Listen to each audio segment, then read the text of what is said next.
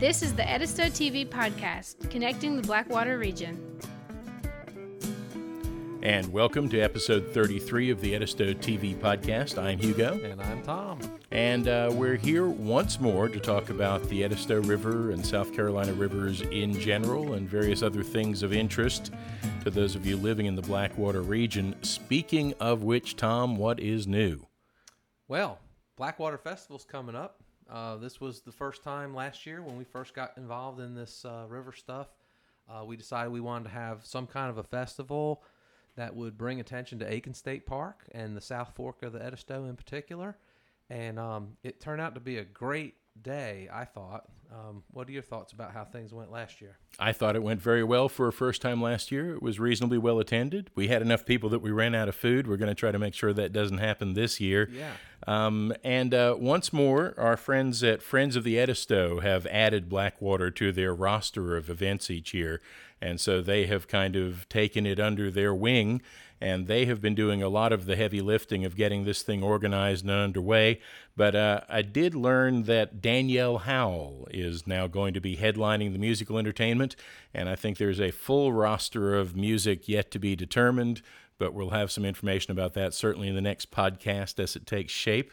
Danielle was over in Columbia playing at the Attic down in Five Points the other night, and I got to go down and talk to her, and she's very enthusiastic about the Edisto River in particular. She has the Swamp Sessions thing going on, so she's tied into rivers and swamps, and she is going to be in Aiken State Park, and she is going to rock the house.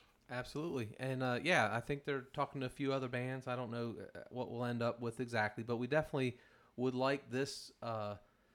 It would be great if eventually we have the kind of event that, where there's a lot of music. And also, one nice thing about Aiken State Park is the camping is available. So we're encouraging people to come Friday night. So again, this is June 20th is the festival. That's Saturday, June 20th is the festival. So Right. Camping would be overnight coming in on Friday the 19th. Exactly. And so encourage you to call Aiken State Park, reserve a campsite. We may have a little music on Friday night. I think if there's a campfire, there's a good chance somebody will be. I don't know, something like that. But definitely come up Friday night, and then also the river. I think a lot of people come out last time didn't get a chance or didn't have enough time or whatever. But reserve a couple extra hours so that you can take a paddle down the canoe trail there at Aiken State Park. It's absolutely beautiful. You get a real flavor for what a Blackwater River feels like. Yeah, and speaking of canoe trips at the Aiken State Park, there are a couple of ways you can do that. If you have your own boat, just bring your boat, come on. They've got a really great canoe put-in and take-out situation. There's not a huge amount of water in the river when we were there last week, but it may rain in the next couple of weeks, and either way, I think there's enough that you can have a nice paddle there. The way it works is you park down at the bottom end, and the state park will run your shuttle up to the top.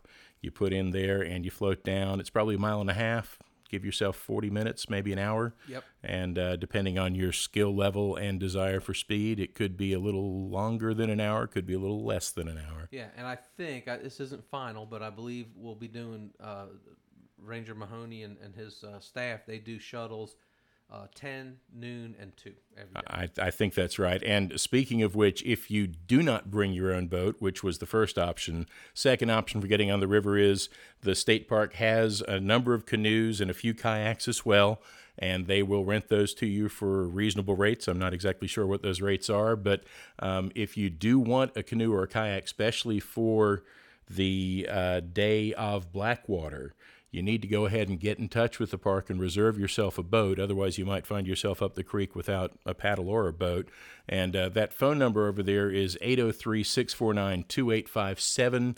And if you want to check the show notes for this episode of the podcast, we'll make sure to have all the park's contact information there. But it is at Aiken State Park, and that's 1145 State Park Road in Windsor, South Carolina. So, what else is new, you asked? Well, let's go back 1 minute. Blackwater, 10 to 4 Yes. on the Saturday. Registration will be open at 9 o'clock with volunteers from Fred out there signing people in, making sure that you have your wristband so that you can get some of that excellent barbecue from Eddie Green. We are going to have food, fun, barbecue, music. Sean Poppy and the SREL Outreach Animals, which are not in fact a band, but actual animals that Sean Poppy rides around with in a van, bringing them to events like ours. We have the canoeing and kayaking. We have nature walks. We don't know if we're having self-guided nature walks or actual formal nature walks, but this will take shape. If you want to go fishing, you can. Last year we had a little fishing derby. Don't know if that's happening this year or not, but we might. We will update. Tune in next episode to find out more. Well, and check Edisto Concerns for sure, and probably Friends of Edisto as well, Facebook pages, websites, and we'll try to have more details as they evolve. Absolutely. And one more time, if you want to book a campsite or reserve a canoe or a kayak, you need to get on that phone and call Aiken State Park, talk to Ranger Mahoney and his Crackerjack staff. That number again, 803-649-2857. Man, I feel like I'm on the radio again. Yeah, I know. It's like that. What else is new, Tom? What else is new? So American Rivers, of course, has designated the Edisto as number 5 most endangered rivers in the United States. And part of their program is that the month of May, they've listed a number of other rivers, but the month of May is focused on the Edisto. And so there's a number of blog posts out there. We'll have the links on the show notes, but several people have written blog posts specifically about the Edisto and how important it is, and it's really good stuff. Very nicely done work. That's right, and I know that several of the people who have done these blogs are people who we've had on the podcast, like Garrett Yobsis and Carol Bass, and there are some others there too. Bud Skidmore from down in Edisto wrote one I really liked about growing up around the Edisto. That's right, and Bill Gregory. All right, so moving on, what else do we have? We've got the South Carolina Rivers Forever organization with some new supporting organizations. This came out of a trip that you and I made, Tom, down to St. Helena Island too. Absolutely, we got to meet Queen Quet, and but yeah, the new 3 groups that have been added recently: the Gullah Geechee Sea Island Coalition, the Gullah Geechee Nation Leaders, and the Gullah Geechee Sustainability Think Tank. They have joined South Carolina Rivers Forever. They are totally wholeheartedly behind what we're doing. They believe that the current law that allows huge mega farms to withdraw virtually unlimited amounts of water from the river is a big mistake, and it needs to be fixed. And so they are totally on board and want to be a part of what we're doing. Yeah, they also have a big fisheries concern because a lot of their traditional employment is in the fisheries industry. Right. And, of course, fresh water from the interior makes a big difference to people who depend on those estuarine areas and the sea there, because that's where the little fish are born, is there in those marsh areas. And if there's not enough water to make the salinity right for them, the fisheries suffer. So the Gullah and Geechee folk are intimately concerned with this issue, and we sure are glad to have them with us. While we were down there talking to Queen Quet about these issues for South Carolina Rivers Forever, we were talking a little bit about the ongoing work we've been doing on the Edisto Expeditions movie project. And really happy to find that she was interested in what we were doing. And actually, she is going to be making an appearance at the 21st International Symposium on Society and Resource Management, which is coming up in the middle of June in Charleston. The all-familiar ISSRM. The ever-popular 21st ISSRM. Yeah. But Queen Quet has been asked to do a 90-minute session then. And after we spoke to her a couple of weeks ago, I got an email from her inviting me to do a sort of pre-edit of some of the material from the Edisto River Project and present that at the ISSRM with her, talking about the Edisto and how issues of change are involved in decisions that are being made by resource managers, and, you know, the effect that these things have on society. So they look at change through a number of different lenses, if you will, including things like environmental justice and the needs of stakeholders. And so it's an interesting fit with what we've been working on and talking about. Yeah. And really thrilled to have been invited. And if you happen to be planning to attend the 21st Annual ISSRM, we hope to see you there. Very good. Yeah, that sounds like an interesting conference, and it's interesting. You know, you don't even know these things are going on, and then you find out there's one here in Charleston, and it's like right about the things that we talk about. So, And to be brutally honest, I mean, hopefully since it's in Charleston, there are going to be a lot of resource managers from around the region and the state who are going to be at this thing. And those are, amongst others, the people we want to reach with our message about, what we think the rivers mean and how important it is to take care of them. Yeah. So hopefully they're going to put us in a room full of people who we really want to have, see our stuff. absolutely. So we're excited about that. Absolutely. Queen Quet, we're going to get to hear her. She did a little promo for us. She did a little promo for Edisto TV, and yes, let's go to tape, as they say. If Hunter coming down here for going Eddie slow, all this your place what Hunter want to know. Look, your Hunter children, you have to tune in to Edisto TV, and right there Hunter can learn plenty about who we be, the Gullah Geechee. This year the Queen Quet. Come join we. Peace and blessing, everybody. I think that a lot of people, as they take this journey along the coast, they come, like I said before, to be entertained, to kind of get a quick look into our world, but you never get that driving down Highway 17 or I-95. You get that by looking into the eyes and the souls of the people here that have grown up along these waterways, that still use these waterways to truly nourish themselves, not only physically, but spiritually. And so I would ask that you come and journey with we and things like that until we march, until we see, and right there till we river and things like that, and just breathe them in. And then take your time, go into one of them old hand pump, get a little bit for drink, and they say if you drink the water, honey ain't going to never want to leave.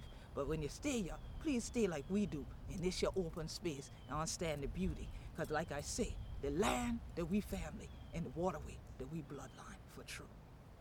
So that's Queen Quet. We sure are glad to have her with us in our attempts to take care of South Carolina's rivers for future generations, and looking forward to working more closely with her as time goes forward here. Tom, let's move forward now to our interview for episode 33. And this is Jenny Hoffner, who is the Vice President of Conservation Strategies for the American Rivers Office over around Atlanta. And that's basically water efficiency. And you're the one who tracked Jenny down. Tell us how that came to pass. Well, we were working with Ellie Baumstein of Coastal Conservation League. We've been talking to her. She was part of the South Carolina Rivers group, and we've had numerous conversations with her. And so she ended up really telling us we need to talk to Jenny because they're doing a lot of work on water efficiency down there at Coastal Conservation League. And Jenny is an expert, and so we wanted to talk to her and hear more about water efficiency. All right, and she certainly knows her stuff. We had a good conversation, learned a lot about water efficiency, and rather than sit here and talk about what we learned from her, let's just learn it from her. There you go. All right, so here's Jenny Hoffner of the American Rivers. My name's Jenny Hoffner, and I work for American Rivers. I am the Vice President of Conservation Strategies.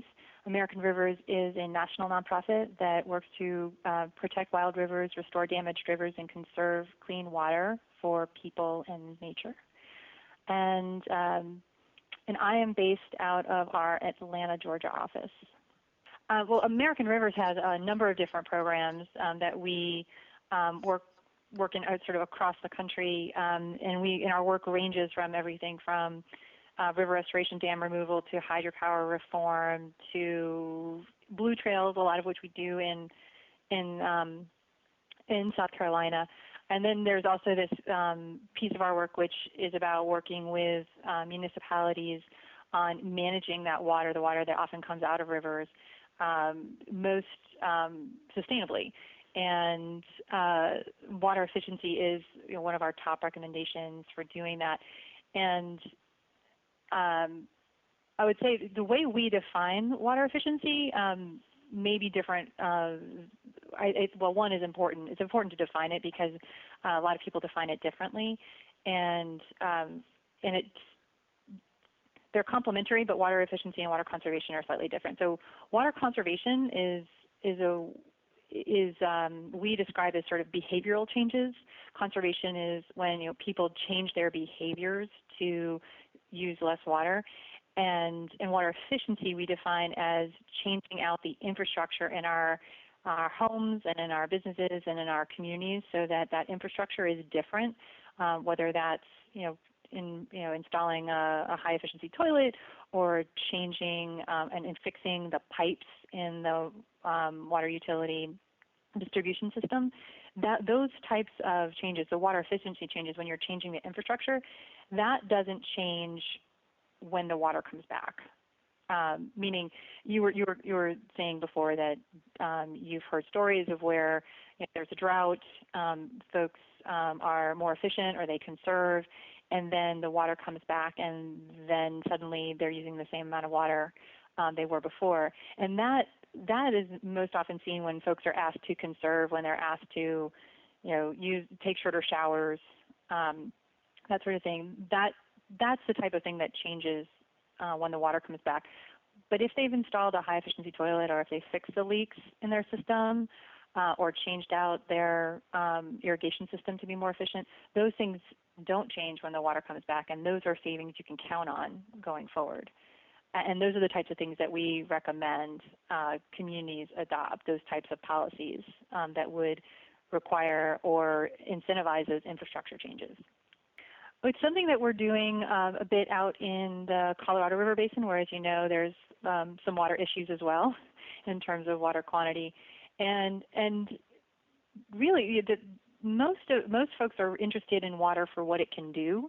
And if you can get the same work out of less water, folks are typically receptive to working with us. So when it comes to landscape efficiency in urban areas or in ag efficiency, what we've found is that we have sort of a common goal, which is to be able to get the work done using less water. And there are a number of programs out there, federal programs, that will support ag retrofits, ag irrigation system retrofits through NRCS and others. And I know that there's good work being done in the Colorado River Basin, piloting that sort of work. I know that in the south, where I'm based here in Georgia, in the southern Flint, there's a lot of good work going on to retrofit ag irrigation systems with higher efficiency technologies as well. So again, everyone wants to just basically get the work done and also do it in such a way that sustains the resource, and that's sort of our common ground that we've been able to find. So in Georgia, what do they give them, tax breaks or something? I mean, they don't require. I mean, that's one of the other issues comes up is, does the government force people to do this, or do they pay them to do it? What are they doing in Georgia? Mm-hmm. Well, in Georgia, the state had I was speaking about the lower Flint. They had a drought plan for the lower Flint, but it never actually did work because it did involve the government paying farmers not to grow their crops that year, and there were issues, just logistical issues with timing and declaring the drought and the timing of planting. So that really never really was able to be implemented. In terms of what can work, I think what we've seen work so far out in the Colorado is where there are incentives to engage farmers who are interested and to really get them, provide them with enough incentive to take the first steps in retrofitting their infrastructure. And so that of course is a first step, and there's more to be done after that. But that's so far what we've seen as being successful is providing an incentive that encourages the farmers to voluntarily retrofit their systems. Well, very good. So you were going down your list of programs. Was there anything else that you wanted to mention that's specifically related to, water quantity kind of issues and other things related to that? Well, I'll say that as part of our work with urban water providers and urban areas, what we've seen, again, here in Georgia is that even our Even in the southeast where we've got a lot of water, we're starting to see rivers starting to dry up. And some of that's because of water withdrawals, and some of that's because of development. And so some of the work that we do along those lines is also to encourage municipalities to basically adopt policies that will help protect or restore the natural hydrology of an area. We do that through implementing green infrastructure. Green infrastructure is really just a fancy term for restoring the natural hydrology, restoring the way in which water typically flows through, basically flows onto the land and then infiltrates into the ground and then eventually makes its way back to the river as base flow. And we want to reconnect that hydrological cycle rather than have that water coming from the sky, hitting the pavement, and then very quickly going into the river in a big rush, which of course causes a lot of problems for the river, scouring and turbidity and water quality issues, which ultimately result in less water quantity because that water is no longer slowly going back to the river as base flow, but it's all coming at the river at once, and then it's being sent downstream, and that water is no longer available to the system, to the communities, and the flows are diminished because of that. So we advocate and work with communities like the City of Atlanta and others to adopt policies and create incentives for implementing green infrastructure policies. So, okay, so I guess what I want to talk about, what I was thinking we would talk about the most was the idea of water efficiency. So So we mentioned like ag, but what are other things that we can do as a community, as individuals, to use less of the water? Because most of us ultimately are getting the water from the river. Right, that's true. Many of us. Right, and so the top number one policy that we recommend is that water utilities, communities across the board stop the leaks. There's a significant amount of water that is lost to leaky pipes in water systems across the country. It's estimated that across the country about 6 billion gallons per day are lost through aging, broken pipes in our systems. So that water right there is water that is lost to the system. It's lost to the community. It's also lost to the water utility that piped, they pumped, they treated that water, and then nobody is paying them to produce that water. So it's a loss for them as well. By fixing those leaks, by restoring those pipes, by fixing those pipes, they're able to then use less water, spend less money on treatment costs and the cost of electricity for pumping that water. It's a win-win. So it's a win for the water utility when they fix their leaky pipes, and it's a win for the river, and it's a win for the community. So that's the top number one thing that water utilities, communities can be doing across the board to save water. Great. What's number two, number three? Okay, number two. Number two is pricing water right. Water is notoriously underpriced across our country. We don't pay the full value of our water. When I don't know about you, but my water bill has typically been a fraction of the cost of my cell phone bill. And it's water is essential to life, and yet we don't really pay for the importance of that water, and that the fact that the water is cheap makes it really easy for people to waste it. So there's a lot that goes into developing a price, sort of a rate structure for a water utility that will work for their customer base and their usage patterns, and that needs to be looked at very carefully. But across the board, what we recommend is that communities find a way to charge the full cost of producing that water, recognizing what it would cost to get additional new sources of water and incorporating that into that cost, and then creating an incentive for folks who are using a lot of discretionary water. So there's a need for folks to have water at an affordable price for the essential uses, and then all of those other discretionary uses can be charged at a higher price and for the premium that it is.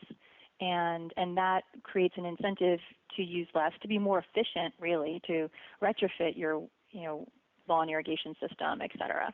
So, or to get a pool cover to reduce evaporation from your pool. So creating a price signal that would then make it important or make it suddenly cost effective for folks to start putting in infrastructure in their homes and businesses that would be more efficient is where we want to go to with that.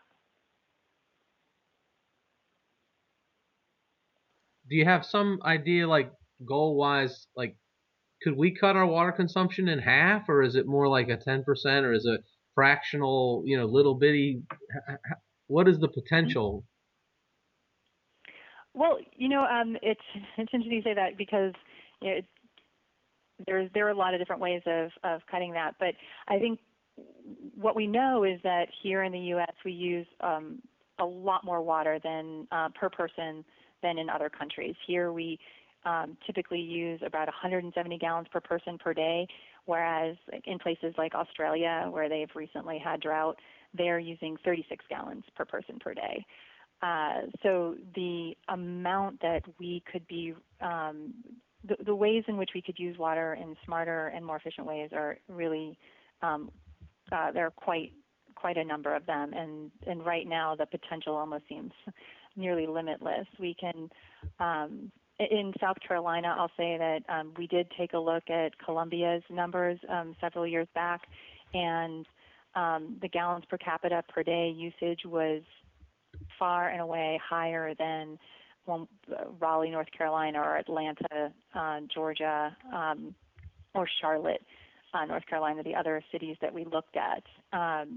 And so looking at where that water is going, who is using that water, is it being lost to leaks? Is it being lost to inefficient infrastructure in people's homes, old toilets? If we've got an older community, you probably have a lot of potential for retrofitting those older homes with newer plumbing fixtures. And if you have a lot of potential for that, there's a lot of justification for the water utility to create incentives for their customers to replace those old plumbing fixtures with newer ones. It's really in the best interest of the water utility, because then they don't have to go out and find new water. They can find that new water in the homes of their customers by helping their customers retrofit and use less. So there's still a significant amount of savings to be had out there, and we're really only scratching the surface. We're in the Southeast, we're really only starting to come to grips with water as a limited resource. We've always sort of taken it as a given that we have an abundance of water, and we do, but we have to use it wisely, especially because we're an area that is growing, and we're going to see more population here, and we're going to need to be smart about how we're using that resource as we spread it across more and more people. We sure appreciate Jenny Hoffner of American Rivers and their Vice President of Conservation Strategies taking the time to talk to us on the Edisto TV podcast. Tom, any parting thoughts before we move along? Well, just that it's a constant reminder that this is a really big issue, that one potato farm is not going to take all the water from anywhere, but it's just one symptom of a big problem that we all have, which is we only have so much water, and we need it, and everybody wants it. And so water efficiency is something that we can all do, and save the water that's flowing down that river, keep more water flowing. All right. And I have to say, if there was anything that I got from that conversation that I hadn't really thought about in detail before, that really sort of opened my eyes and informed the rest of the conversation was early on in our chat, she made the point that there's a key difference between water efficiency and water conservation. Yeah.